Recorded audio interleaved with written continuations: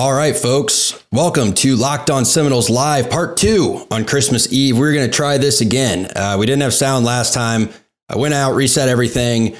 I checked it, and we should have sound now.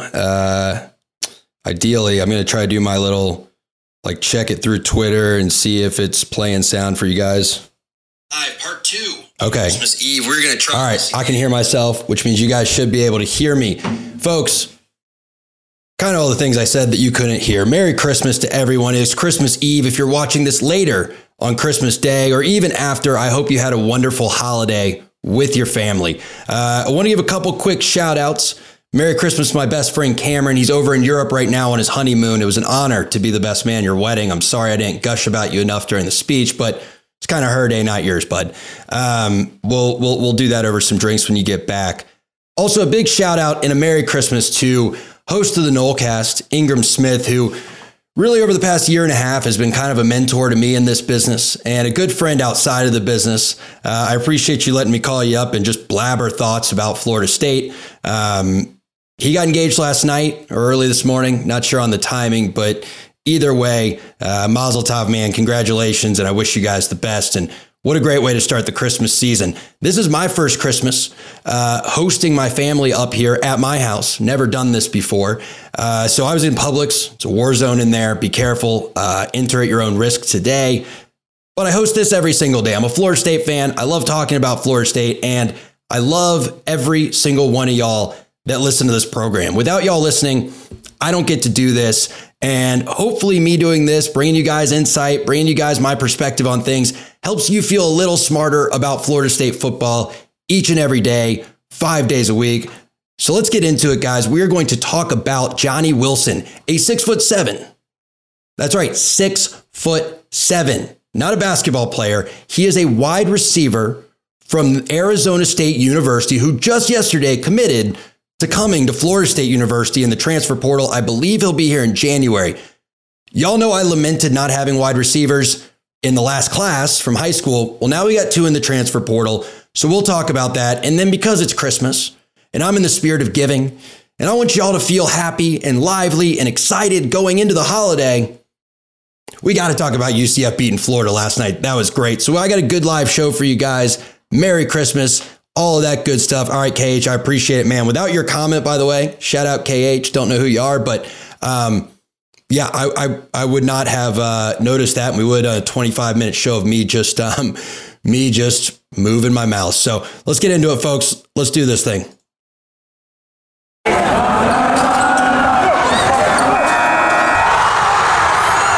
You are Locked On Seminoles, your daily podcast on the Florida State Seminoles, part of the Locked On Podcast Network. Your team every day.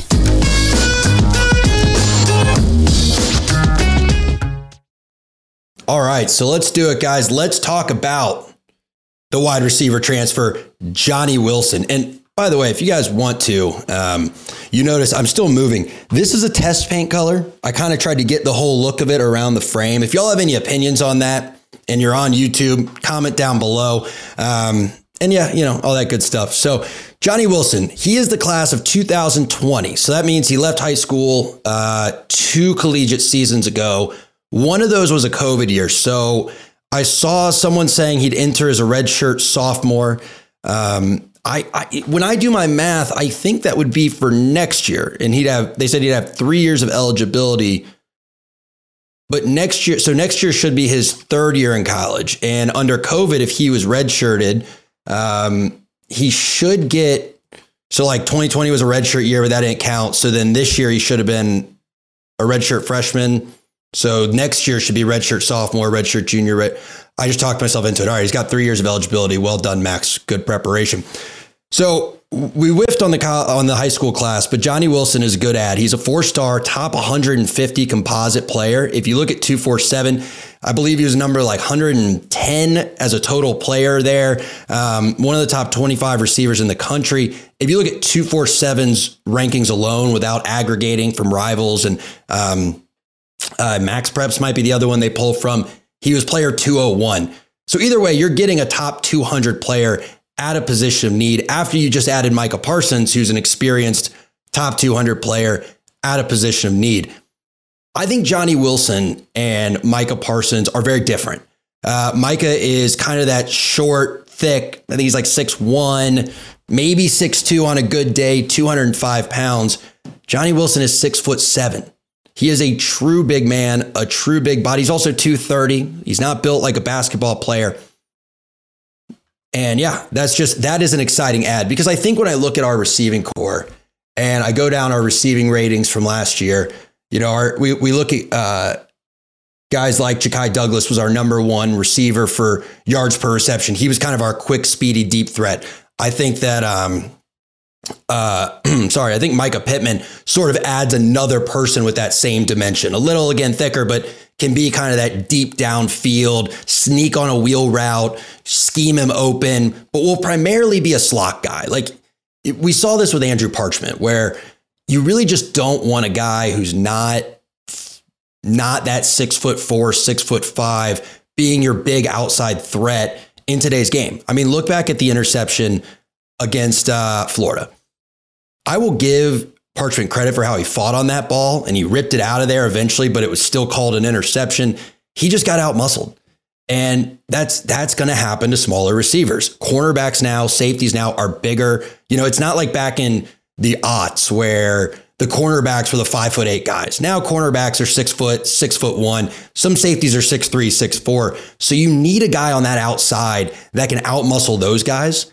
And 6'7", 230 pounds can do that. So last year at Oregon, he took 206 snaps. Okay, not a ton. To put it in perspective, I think as a team, they ran like 800-ish snaps. So he played about a quarter of their snaps, 114 as a receiver. Now, stick around, because I'm going to give you two numbers, and then I'm going to give you a third number that is very, very exciting about this kid that I didn't know until I went and looked him up. So offensively, his rating from Pro Football Focus, which y'all know that's what I like to use for individual players. It's not perfect. Numbers are numbers, but it gives you an idea. He was a 63.7 as a guy on offense. So when I look at our wide receivers, that would put him 63.7, right between Ja'Kai Douglas and Ontario Wilson. Okay. So kind of gauge that in your head. Now, as a receiver, he was a 57.9 rated by Pro Football Focus. Johnny Wilson was. That's not that great. It's not as bad as it would sound if like you got a 57 on your math test. 57.9 is okay. That would put him right ahead of Malik McClain at 57.4. And that would put him right under Jordan Wilson at 58.9. And Ontario Wilson, and we have a lot of Wilsons, was a 61.3. But guys, his receiving is not what I got excited about this morning. When I looked him up, I thought, hey, okay, he's talented. All right, 63 on offense, 58 on receiving, great. But then I looked at his blocking, his run blocking. Now, if you watch Florida State, which if you're listening to me, I'm sure you watch Florida State, what is something that we ask our receivers to do more than probably 80% of programs out there, and that we need them to do to be successful with Mike Norvell's offense? That's right. Good job, class. We need them to run block. All right. We need them to be able to move guys out of the way on the screen. We need them to be able to move guys downfield when we're doing our read option stuff and we're trying to get outside. We're doing our shovel passes. We need receivers that can move corners and sometimes come in on a linebacker and get them out of the way for us to break those big plays in space. Guys, Johnny Wilson, again, committed to Florida State, joining our lineup, 6'7", 230, is the third highest rated run blocker in all of the NCAA's wide receivers by Pro Football Focus. So again, according to this reputable site, Pro Football Focus, he is was last year, the third best run blocking receiver in the country. Guys, that is super exciting. Again, I'm excited to have another threat on the outside that can catch passes, but having a guy out there that can block and open up things for our speedier guys in the screen game, that is tantalizing, if you will. And so you look at these two receivers that we've now brought into this room, a room that we were very pessimistic about a mere week ago. We brought in a pretty, decent guy with Micah Pittman, although again, I worry about Pittman's route running ability. Reason being, go watch my Monday episode where I throw all the numbers out. His targets relative to how many times he was on the field as a receiver were pretty low. Some people commented on Oregon running more often. I responded to that in an earlier video. They did run a little more often than average for sure, but they still threw the ball quite a bit, and they still had Anthony Brown was not good, but he wasn't totally awful. So I worry about Micah Pittman's ratio there, but he's an amazing punt returner. I mean, one of the best in the country at returning punts.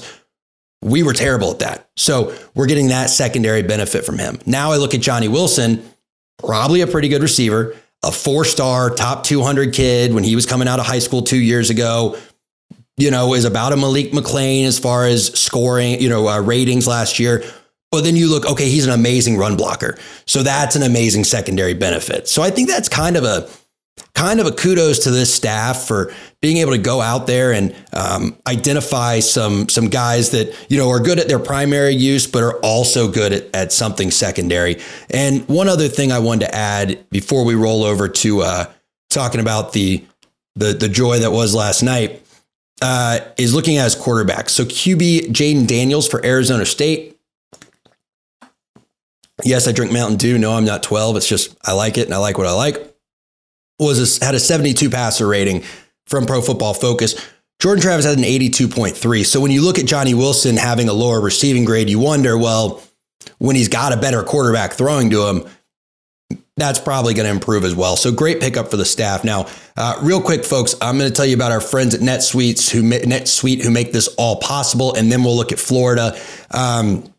NetSuite is a way to help your business grow. They're one of the leading financial softwares that can give you visibility across your entire business. And if you don't have that, if you're using spreadsheets, it's an outdated method. So NetSuite has special end of the year financing. If you go to netsuite.com/locked, netsuite.com/LOCKED, they will hook you up with special end of the year financing options for those of y'all out there that are ready for your business to grow.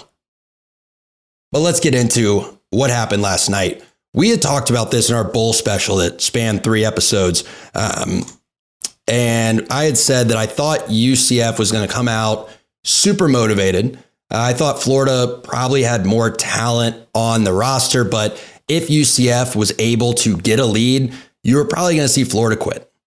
And sure enough, that seems to be what happened. It was a bizarre game to watch. It seemed like Florida was kind of dominant. They were able to move the ball, yada, yada, yada. And then UCF just kind of kept hanging in there, scored some points here, scored a touchdown, missed an extra point, or missed a 2-point conversion, which was a little weird to go for it that early. Then they kicked a field goal. Then they went into halftime. It was 10-9. And then UCF came out and just laid it on them. They outscored them 20-7 in the second half. And I wonder, because this isn't a UF show, this isn't Locked On Gators, it's not Locked On Knights. I wonder what this means for Florida State, because it is one win, right? UCF has not ascended to greatness with one bowl win over a Florida team missing a head coach. Now, yes, it's a Florida team that beat us, but the issue with this Florida team against Missouri, against probably Kentucky, although they look to be pretty good, and now what I would guess against UCF was not talent. It was fight. It was effort. Florida doesn't quit against Florida State. Florida State typically doesn't quit against Florida. That is how we lost that team. We also had the unlucky muffed punt and several other things that I really don't want to dive back into because I'm in a good mood. But the reality is UCF can now tout a win over a Big Three. That will increase the viability of their argument for there being a Big Four. As they head to the Big 12, they will continue to compete for recruits. However, I want to assuage some concerns because I saw one little pocket of Twitter last night that was like, oh no, is UCF going to replace us? Blah, blah, blah. I don't think so. And here's why. Gone are the days where, geographic ties are everything in recruiting. In fact, we just brought on a coach at linebackers that had strong ties to South Florida. Look how that went with Wesley Besainth. Look how that went with Nigel Kelly. ties aren't everything. So them being in Florida is helpful. They're definitely going to be recruiting around Florida. But guys, Alabama's already recruiting in Florida. Okay. Ohio State is already recruiting in Florida. Freaking West Coast teams sometimes come to Florida, not as often, but it happens. LSU is recruiting in Florida because the state of Louisiana is big enough. Georgia sure as heck is recruiting in Florida. So it's not like we've had this stranglehold now it's getting broken. It's just another team joining a Power 5 conference that happens to be situated in Florida. And I think there's going to be enough to go around. And if we can keep winning on the field, well, I think we could stay dominant. I mean, look, UCF in the Big 12 is great. They'll make more money. They'll have more support. They have a huge alumni base. They have a huge enrollment. But the reality is, who else is in the Big 12? Where are they going to have to go for these games, right? They're going to have to go out to Texas. They're going to have to go out to Kansas. They're going to have to play people. I mean, I imagine they probably won't make them go all the way to Provo and play BYU in Provo. Anyway, they're not going to make them go all the way out to Utah and play BYU, but they may have to. It's not like they're joining the SEC, right? Or even the ACC. So I wouldn't worry about them usurping us, but it was a cool little moment to watch them dominate Florida and kind of wonder, like, what direction's Florida headed in? I'd like to look at recruiting classes. I mean, we got the number 14 recruiting class in the country. Florida got, I have it on a spreadsheet, Florida got the 51st. Miami got the 49th. And that's with the momentum of, Billy Napier coming in and the momentum of Mario Cristobal coming in. And we still beat both of them by what? I wish I could do math, but Excel does all my math for me. Let's see, 51 minus Florida State. We beat Florida by 37 spots and we beat Miami by 35 spots. So if anyone's going to get brought down by UCF and there's going to be a new big three, well, I would imagine it's going to be the Miami of the world, or the Miami.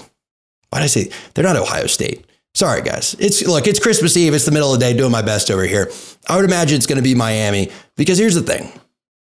That Cristobal money is fun.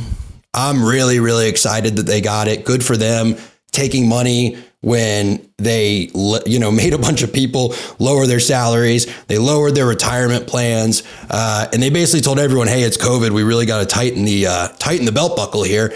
And then they committed $90 million to a football coach. It's a great PR move by them. I mean, really well thought out there. Now, the problem is, sorry, team, just me up here. The problem with that is they were able to commit that much above board money to Mario Cristobal because they have a few boosters who have net worths that start with a B, as in billion, who have said, we'll take care of the other stuff. Kind of like Miami told, what's his name? Their coach, hey, you just take care of holding the clipboard and we'll take care of the rest of it and win national championships. And look how that worked. They won one. 2001. It was 2001. And then they completely fell off the cliff. The point I'm making is that I'd be very interested to see what these billionaire boosters think about spending their hard-earned money on this program if Cristobal goes out there and wins 5 games next year. Or if after 2 years, he's won a grand total of 13, 14 games. Are they really going to want to keep throwing that kind of money behind this program? Because we've seen Miami is the first to go, oh man, I guess we should probably pack it in and we'll have 12 people at every game. And, no one cares about the program the minute they start doing poorly. So yeah, I think it's to copy Manny Diaz, the new DC at my second alma mater, Penn State. I think it's a lot of fake momentum. So if I'm worried about UCF taking over anyone, it's going to be Miami. And Irv Gotti, I think that's a great point. UCF isn't a threat when it comes to recruiting. Absolutely agree. I mean, again, there's enough in Florida to go around. And their alumni base, while growing, I mean, they have 60,000 undergrads or something insane, is very, very young. I mean, UCF was a true commuter school, 10 years ago, it started to sort of broaden. 20 years ago, it was very much commuter school. So they don't have those people who have really started to establish themselves in the professional world, started to bring in money, and are able to start kicking checks back to the university at the level that I think UCF is probably going to need to take over one of the big three. Now, could they become a big four? Sure. Now, guys, I want to keep going because I enjoy talking to all of y'all on Christmas, and I want to keep kind of looking at our recruiting class. I actually last night, I did a breakdown of where our recruiting class is and what teams are around us and kind of how we stack up on the field relative to those teams, as well as a few other things, just so I can kind of put into context how we should feel about the number 14 recruiting class in the country.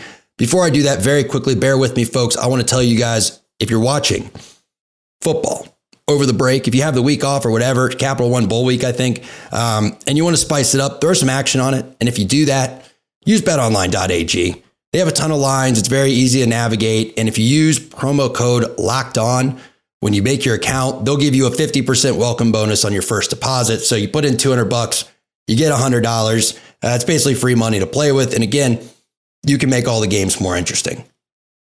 So I want to bring this down here. Hang on. Get a little Mountain Dew break. And what I'm going to look at, I guess I could just share this with you guys, can't I? Hold on. It's probably easier if I show you guys what I'm looking at, huh? Screen 2. There we go. That's just me. Cool. All right, folks. Oh, wait. Can move you guys over here. Coding notes, ignore those. All right. So here's what I'm looking at. I went ahead and I looked at every school that's kind of around us, basically the top 15. And I decided to say, okay, how do we as a team stack up to these other teams? So the first thing I looked at were wins and losses, right? Because here's Florida State, right? Nice little 5-7 year. Let me give you guys something there. The good guys. Nice little 5-7 year. And that is not a year that's typical of a number 14 class. So I got to thinking, like, how atypical is that? And when I looked through who's all in the top 15, you look, there's one other school that had 5 wins. That was Texas. Now, folks, if you don't know, Texas is one of the most, if not the most, well-funded program in college football. Now, their performance wouldn't suggest that because, they are awful at converting dollars to wins recently. They've made a few really suspect coaching hires, and it just hasn't panned out for them. But either way, they've got the new head coach. They've got a ton of money behind them. They were able to bring in a top 5 class at 5-7. Okay. Penn State, another one, right? 7 wins. Not that much better than 5-7. But I would tell you to go watch Penn State's season, look through it. They were better than 7-5. They had their quarterback who wasn't all that great, but their backup was even worse. Doesn't go down against Iowa. They probably win that game. They're an 8-win team. That crazy 7 overtime deal, they pull that one out. They're a 9-win team. And more importantly, James Franklin has continuity. I mean, he's been there for 6-7 years now. He's been able to kind of build that up. Now, the one I think that we should look at of like, man, that could have been us is this one. The bad guys is UNC. This is probably the closest comparison that we have to us. Another ACC school, 6 wins. We had 5. We beat them on the field, and they were able to pull the number 8 class. We got the number 14 class. Now, I will say, had we, gotten Travis Hunter, who I know we're done talking about him, 72-hour rule, put him out of your mind, would be ranked a little higher. And if you look, I made a little note here that their class is as high as it is. They got 2 5-stars. They got 1 on the O-line, 1 on the D-line. Look, 5 stars are 5 stars, right? But I don't know. Doesn't that feel like a little bit of class inflation? Like a little, like not that it's not great, but it's like, is one O-lineman going to make a massive difference? Is one O-lineman going to be like this guy that wins you a ton of games? Like I would love to know what the win delta between him being on the field and him not being on the field would really be throughout the year or even throughout his career. I don't know. Maybe I'm just making excuses. Tell me what you think. And then, of course, look, we got a couple guys in front of us, Missouri and Auburn. Now, Auburn, if you're not familiar with Auburn, like culturally, with their alumni, with their students, that is a school that has a lot more resources than you do. They are willing to put a lot more money into football than we are. And I don't mean their school alone. I mean their boosters. They just are a rabid fan base with what I would call a pseudo borderline delusional lack of self-awareness of what their program is. Now, look, they managed to pull off upsetting Alabama every couple of years. They've played for, I guess, as many national championships. Well, depends on how you count the decade. From 2010 till now, they've played for one more than we have, although we have a playoff appearance and they don't. So kind of nets out there. But they're just better resourced than you are. Tennessee, same thing. Now, I will say the flip of Tyree West was an absolute shock. We had said here on this program that we heard he came down on a business trip to look at us after he found out Georgia didn't have a spot for him and he went to Tennessee. Now, I don't shy away from this. Tennessee has some resources that we don't, and it's been publicly talked about that they have no problem dropping McDonald's bags off to kids that maybe have a little something in them. So with NIL bringing a lot of that above board, well, it's pretty good team to be able to beat by one spot in recruiting, especially after you go 5-7 on the field. And I think that's a larger theme, guys. Florida State is in a position where we don't have the booster base that a lot of these schools do. We have, I believe, I don't know the number of boosters we have. I know our big goal for this year was to get to 10,000 givers to the annual fund. If you're listening to this, please give money to the boosters. $75 a year, it helps. Get signed up, become a booster. Let's build that army so we can go to war with these schools. But anyway, we have less than 10,000 annual fund givers. Virginia Tech has 25,000. Alabama, I don't know, probably has 30, 40,000. All right. Auburn, probably similar. You look at Clemson, they have the IPTAY, right? The I Pay 10 a year club, which is people that give $10,000 a year. I don't even know how many of those we have. It's a level of giving, but I doubt we have enough to make it a whole club. So you're going to have trouble competing with these guys. Now, if this number right here is 10, yeah, maybe you get up here. Okay. But we're just not going to be a Missouri. Well, I don't know what happened with Missouri. That's a fluke. You're not going to be in Auburn where you win six games and can still have strong recruiting classes. All right. We're not going to be Texas where we win 5 games and have a top 5 class. But the point of this whole ridiculous spreadsheet to show y'all how my brain works is that the average wins by teams in the top 15 of recruiting classes was 8.64. All right. So you were 3.5 wins off the average towards the negative side, and you still managed to make it into the top 15. All right. There were 7 ranked teams of the top 15. You weren't one of them. The average change from last year's recruiting class rank from 2021 to 2022 among this year's top 15 was a positive 6.71 change. You jumped up 9. So while having 3.5 less wins than the average top 15 ranked team, not including Florida State, obviously, you were able to beat the average increase by 2.3, or what's that? 34%. And what's this? Hang on. What did I say? We're 3.64. So what'd you have? 42% less wins than average, and you were able to outpace year over year growth by 34%. Guys, that's something we should be excited about. And I agree with you, phenomenal anomaly. NIL is going to kill schools like Florida State if we don't have the money to compete. And that isn't so much the school, right? A lot of that is, do we have the people around the school in the periphery that can be giving money to these causes, that can be funding it? But I also think it'll slow down. And I have 2 theories for how that can happen. 3, actually. 1, some kind of regulation. Now, I don't know how that looks, because my understanding is the whole point of these NIL laws, the Supreme Court decision, all that, was that the NCAA can't really regulate this. So I don't know how that looks, but it's a good talking point. 2, man, boosters and supporters are people with checkbooks. Their checkbooks may be linked to accounts that are a lot bigger than ours, but they're still paying these kids money, right? When a kid gets $1 million deal, someone had to write the check. And if they get to the point where they don't see an ROI on that, the checks are going to dry up. Now, that could be a nominal ROI, right? Where they see, okay, I had this kid be my brand spokesperson for $1 million and I made $2 million during his time here off of that campaign. I'm going to keep funding kids like that. I don't think you're going to see a lot of that. I'm not an expert on marketing or marketing returns, but I do, obviously, as y'all know, dabble in the business world. And I don't think that college athletes supporting one business are going to make them worth seven figures. I don't think it's going to happen.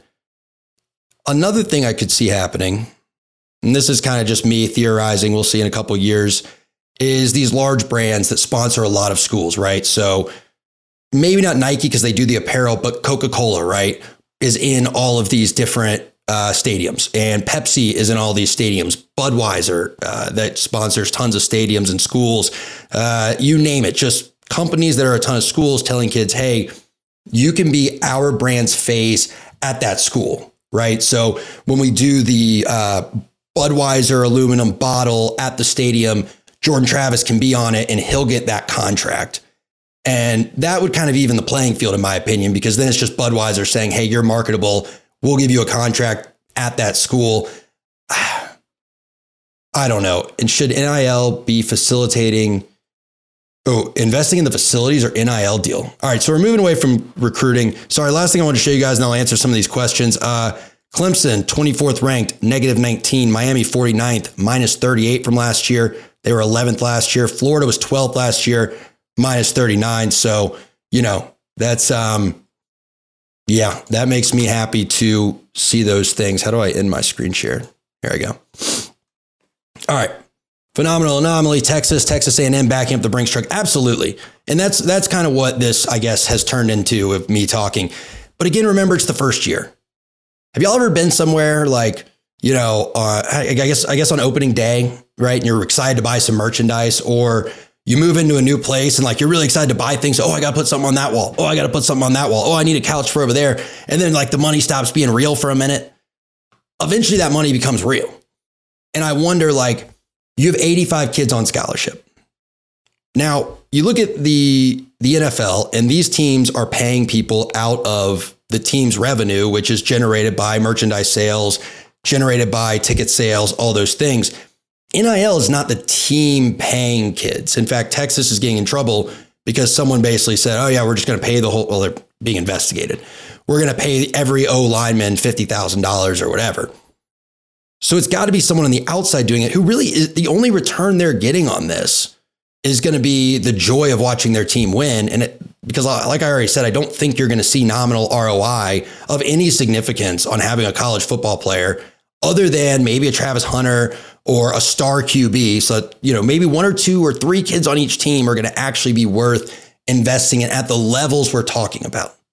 So what I think that means is that will shrink NIL value and the market will regulate itself, right? You'll get to the point where you'll say, hey, it's worth it to $1,000 to have Jordan Travis come sit at MadSo for 3 hours is worth it. But that's not life-changing money. All right. That's not promising the kid a 7-figure contract because the return just won't be there. So I think we absolutely probably should stay focused on facilities. I don't think, Irv, I don't think you can not focus on facilities. I think that kids will be attracted to money, but there's more to it than that. Because again, you can only offer, let's say 5 kids, even at these huge schools, right? You're only going to see a small percentage of kids making crazy life-changing amounts of money. So every other kid of that 85-man roster is going to care about the facilities they're in. They're going to care about what they're going to do on the field. They're going to care about who their coach is and what kind of development they're going to get. All of those things are still very much going to matter. I don't think you're going to see a world where it's just, hey, we can have shitty facilities and, but we're going to pay every kid $100,000 because again, the rosters are too big.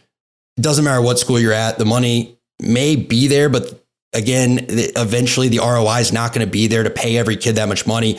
And we've seen to win championships, it's not just 1 or 2 kids. You need 22 starters, and ideally you need a good 2 deep, some 3 deeps in there at receiver, line, stuff like that. So you need 50 to 60 good players to win a championship. And you can't pay them all money just based off of NIL deals. At least not the kind of money where it doesn't matter what your facilities look like, and it doesn't matter what the campus experience is like, and it doesn't matter what the game day atmosphere is like. That amount of money is not going to be there in these deals. Again, guys, I know it's year one. We saw some crazy deals with Quinn Ewers, allegedly with Travis Hunter, which I've given my thoughts on that. There is something there, maybe not in an official number, but he knows he'll be taken care of. You're seeing it at Texas A&M. You're seeing it at Texas. But I think the numbers are going to come down. And yeah, hang on one second. Oh, good question. I'm going to drink this real quick. I will answer questions as long as y'all want to ask them. Do I think we should get another QB that's just as good or better than Jordan Travis for depth and competition? Yes and no. Yes and no. And let me clarify what I mean by that. I think there is a difference mentally in preparing for a season and preparing for a competition. My primary sport was wrestling in high school. And even as a senior, it used to drive me nuts when I'd have wrestle-offs. What those are is in wrestling in your weight class, when you're going up to a meet, the kids in that weight class in the practice room on the same team, you wrestle each other to see who the best is. But you get to a point in the season where the coach realizes, okay, Max is our 152 and he's the best one in the room. And it's not really good for me to every Thursday before a meet have to go against someone in a live match setup worrying like, okay, I hope I don't get caught in something weird or something doesn't happen, blah, blah, blah. So I don't love the idea of making Jordan Travis compete for his starting spot because I'd like him to be less focused on, okay, I've got to make sure I'm as sharp as possible in every practice to prove I'm the starter. I'd rather have him take risks and try the things he's not great at so he can improve in those, right? I want him to try to thread the ball downfield in practice and not be afraid to throw a pick. I want him to try to go through his progressions in practice and learn to not lock in just on the one receiver and go to number 2, go to number 3 and not take off with his legs. Even if maybe it gets him sacked on that rep, it's helping him build up for the next season. So in a game situation, he may be better at it and may be able to do it at a higher speed. I like him to practice, sidearm throw there. Maybe it doesn't work in practice, but again, he's learning it and we've seen it work on the field. So I want him to have that confidence of I'm the starter. I can try these things. I can improve at what I'm not good at versus I just need to look as good in practice as I possibly can every day and just focus on what I'm already good at. That being said, I agree with your follow-up. Jordan Travis gets hurt a lot. We've seen it season after season. I mean, for at least 2 years now, he takes a lot of shots and anyone taking that number of shots is going to get hurt. And you wonder, like on the back end, how much does that translate to missed practices, right? When he goes down on Saturday and he muscles through a game and he's able to pull out the win, he's not just back up on Sunday like, oh yeah, I feel great. No, he feels beat to shit. He's missing practice on Sunday. He's walking through on Monday. He's taking mental reps on Tuesday. And yeah, that affects his performance the following Saturday. So I absolutely think we need someone for depth. And I think that but I do think that you tell Jordan, hey, this is a depth piece. You're the starter. Let's focus on this spring as if you're going to start day one. That way you're focused on improving your weaknesses. And I think you go for a younger kid. I don't think you go for Bo Nix has already transferred and Spencer Rattler's already announced he's at South Carolina. I know that, but I don't think you go for those types of kids. I think you go for, not saying him because he left, but like a Chubba Purdy type, right? Sophomore, freshman even, or rising sophomore, rising junior who is looking for a new home, who's willing to say, okay, if I don't win it out this year, I'm happy to be a backup and compete with AJ Duffy next year. So that's how I feel about the quarterback situation, guys. If you don't, if there's nothing else, I appreciate all of you listening. I appreciate all of you tuning in live. If you're catching this live or if you're catching this not live, it doesn't matter. Make sure you subscribe to our YouTube, like this individual video. It does help. We love watching the likes go up. We love the subscribers going up. Thank you for your questions. Again, if you're seeing this later, please comment on this individual video. I love responding to comments. And if I say something wrong, please point it out. I'm happy to admit when I'm wrong. It kind of expands my brain and helps me bring y'all a better product next time. If you're listening on the podcast, thank you for being one of the OGs. Make sure you're following us on the app so we pop to the top of your queue every single day, Monday through Friday. Y'all have a Merry Christmas. I'll see you next week. I'm Max, and this was Locked On Seminoles.